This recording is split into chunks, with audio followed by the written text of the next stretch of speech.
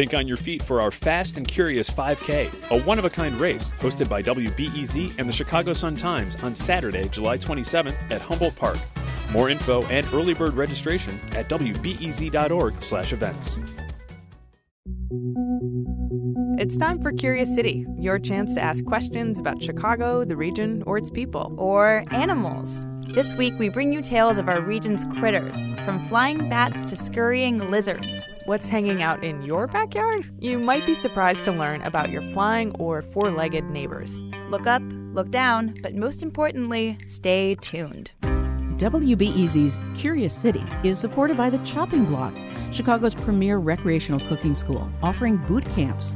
Intensive 5-day courses at the Merchandise Mart mirror professional culinary school without the commitment. Information, registration, and gift cards at thechoppingblock.com. And by Dover, a diversified global manufacturer committed to delivering product innovation and customer service in the energy, engineered systems, fluids, and refrigeration and food equipment markets. More at dovercorporation.com. What is going to be? When? Where do I? Why is it? How many? What is the? What? You're listening to Curious City. I'm multimedia producer Logan Jaffe. And I'm senior producer Jennifer Brandel. So let's go back to 2 summers ago when we got a question from Rory Keene. He was in Chicago's downtown loop, just strolling along. I was heading towards the lakefront. He was right at Dearborn and Adams. Then out of nowhere, It was really a bizarre turn of events. he looked down and Lo and behold, I saw this kind of like tawny brown lump on the sidewalk. he wasn't quite sure what to make of it. At first I thought someone had discarded their like fried chicken or whatever. But as he got closer, Saw it twitch real quick, and next thing I knew, it grew wings and it was flying, right around my ankles and then right past my face. and quickly he realized that was not someone's fried chicken, It was a bat. which prompted Rory to ask Curious City this question. How did a bat get in the loop?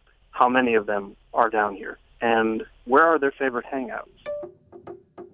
Lucky for all of us, the Urban Wildlife Institute at the Lincoln Park Zoo has been studying where bats hang out around Chicago for the past 2 years. But researcher Liza Lair says it's unlikely bats spend much of their time in the loop. I think skyscrapers in the loop are probably not areas that they're really using. They're probably hanging out downtown, flying over it, eating all the insects that they can out of the parks and using that space, but they're probably not actually roosting in those areas. Lair guesses there could be up to 1,000 bats in the loop, but that's just a guess because the study actually avoided downtown. So Rory's question is basically unanswerable, and it's likely the bat Rory saw downtown was just on a lunch break. But we did learn other spots where bats most definitely live. For their study, the Urban Wildlife Institute selected 18 sites to monitor in the Chicago area. Most of the sites were in Cook and Kane County forest preserves and golf courses, but they also looked in the city, right at the Lincoln Park Zoo's Nature Boardwalk. And the idea was to look at how bats are using our urban environment, where do we find them, where do we have the most species diversity, and how does that change in the landscape.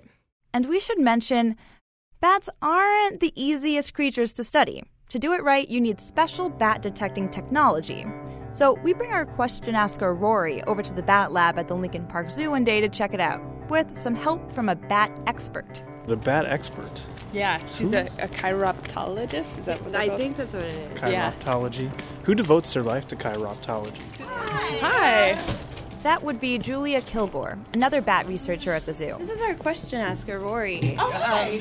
Rory tells her the story of that time he nearly stepped on a bat. It was definitely furry and maybe auburn red, so it was... And Kilgore's already able to identify it. So that was an eastern red bat.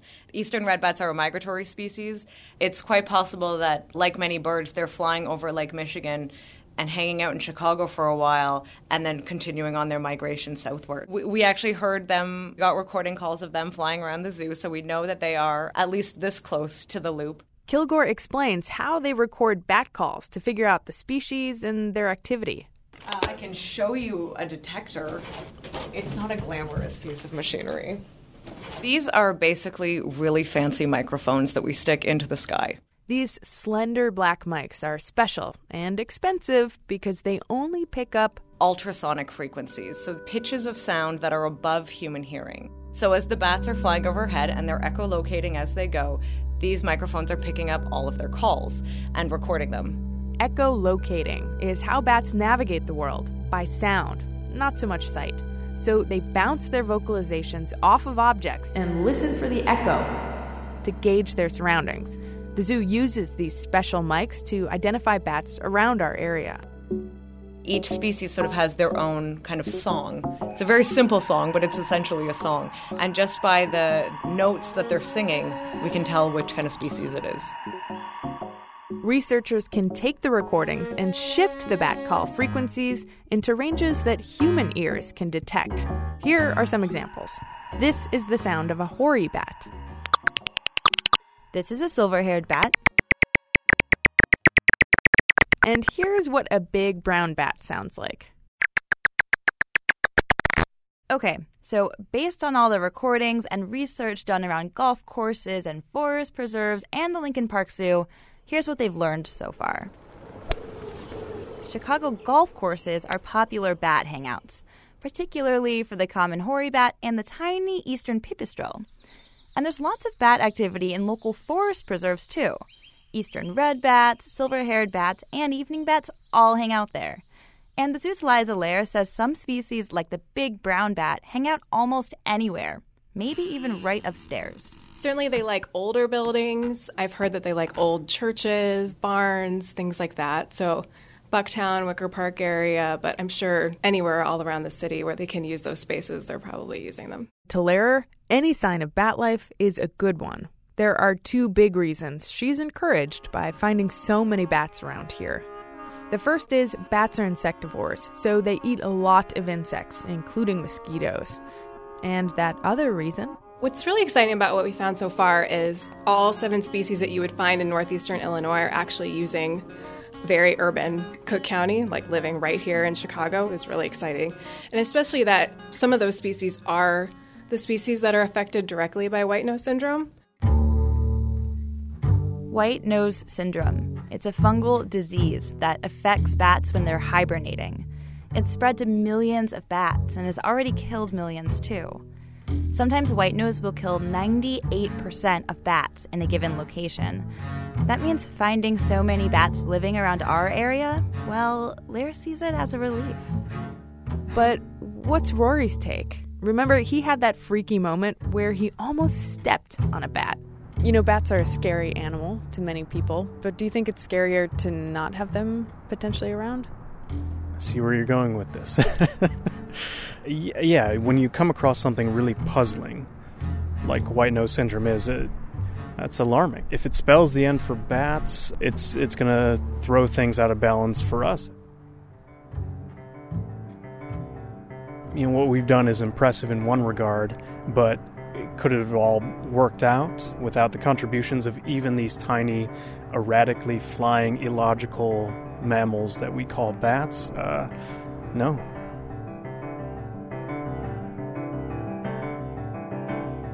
You can learn more about Chicago's bat populations, white nose syndrome, and even play around with an interactive graphic we made of some popular bat hangouts around the city. Seriously? Check out the graphics. Logan basically broke the internet to make them. Sorry. That's at wbez.org/Curious City.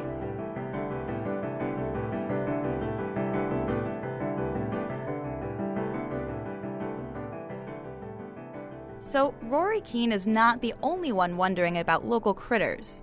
Aaron Dernbaugh is the Director of Sustainability at Loyola University. He's got another question about the Chicago habitat. What part of the city has the most biodiversity? So the most diversity of plants, the animals, and bird species. So here's the short answer. The honest answer is that you can't be sure. That's Greg Spireus. He's a botanist and plant ecologist with the Illinois Natural History Survey. Nobody has counted every single plant and animal in the Chicago area and said, this area here has this many species of all these different types, for sure. So we can't be sure, but Greg tells us how to make an educated guess. Look for a large piece of land with a lot of habitat variety. So based on size and variety, we settle on a park on the southeast side of Chicago called Powderhorn Prairie and Marsh. So we're sitting in the Chicago Lake Plain, which is sort of a flattened area that was formerly the lake bed of Lake Michigan. This guy is Chip O'Leary, a resource ecologist with the Forest Preserve District of Cook County. And why we're here is this site really has tremendous biodiversity. What's funny is that this area doesn't seem promising. Trains roll by, there are smokestacks on the horizon. It's very industrial. But Chip says the surrounding industry is actually one of the reasons why this area became a park in the first place. It had industry happening, but industry would buy big tracts of land, and they didn't develop all those tracts. So this part of Chicago ended up being protected in a way because it was owned but not used. Powderhorn Prairie is big, around 130 acres. But does it have that habitat variety that Greg Spirius told us about?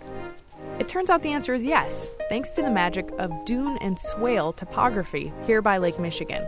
So as the waves came in, they would push up a little bit of sand and create this long linear stretch of sand, and it would create these dunes. They're only about 3 to 5 feet high. In the valley of the dunes, there's swampy wetland habitat that's called swale. On top of the dunes, there's a dry prairie habitat. This rare combination of environments makes for tons of biodiversity. Depending on the season, there's between 40 and 100 bird species at Powderhorn and about 200 plant species. Lowland hog peanut, ticklegrass, common water horehound, spreading dogbane, white snakeroot. There's also prickly pear cactus, if you can believe it. In addition to cactus, there are a few other things you might not expect out here, but there's a few lizards that really only survive in these small sand pockets throughout this part of the Midwest. Lizards, cactus, Chicago? Who'd have thought? Or even better, what does Aaron Dernbaugh think? Remember, he got us strapping on our boots to find out about biodiversity in the first place. We're not some other generic place in the world. We are Chicago. We're this land of prairies and wetlands and Lake Michigan, and it's also just as much a part of who we are as the stockyards, as the city of Big Shoulders. That's a pretty big idea. Biodiversity as a point of civic pride. Just like Chicago skyscrapers, its pizza, its neighborhoods. And it's one more reason to get outside and look around. Just be careful not to step on a cactus. Or get pooped on by a bat. I think it's called guano. Guano, wrap it up? Yes. Reporting for both of our stories comes from me, Jennifer Brandel. And me, Logan Jaffe. Curious City is produced by WBEZ and AIR with support from the Corporation for Public Broadcasting and the Doris and Howard Conant Fund for Journalism.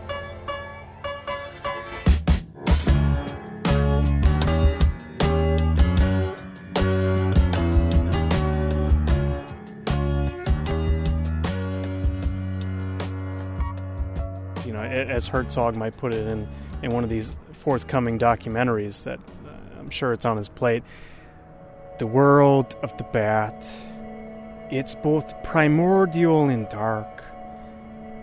Their eyes are not attuned to the same sensations that we as human beings have, and thus, cloaked in darkness, they go on with their lives, oblivious, but sated by a night's hunt with the gnats and mosquitoes. I don't know. So good. Oh my God. Are you his ghostwriter? Hey, so if you're listening to this right now, you're probably listening to our podcast. So you know what we would really appreciate? If you were to go to where you got that podcast and give us, some stars there. A review, maybe? That would be great. I'm looking at iTunes right now, and we just got a review from someone named Sweet Hat Fan, which I'm sure they were wearing a sweet hat when they wrote this. Obviously. They said, charming and informative, one of my favorite new podcasts, and gave us 5 stars. Thank you so much for taking a couple minutes and repaying this free content we slave over every week for your ears. Yeah, charming, we try. Sometimes we succeed. Thank you for taking a minute, and really, we very much appreciate it. Thanks. Thank you.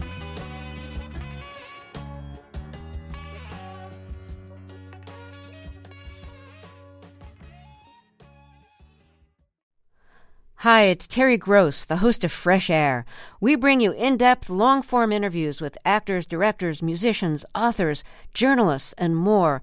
Listen to our Peabody Award-winning Fresh Air podcast from WHYY and NPR. Thanks for listening to the news live on WBEZ and NPR. The WBEZ stream sounds great in the kitchen on your smart speaker and anywhere on the WBEZ app. Listen every day.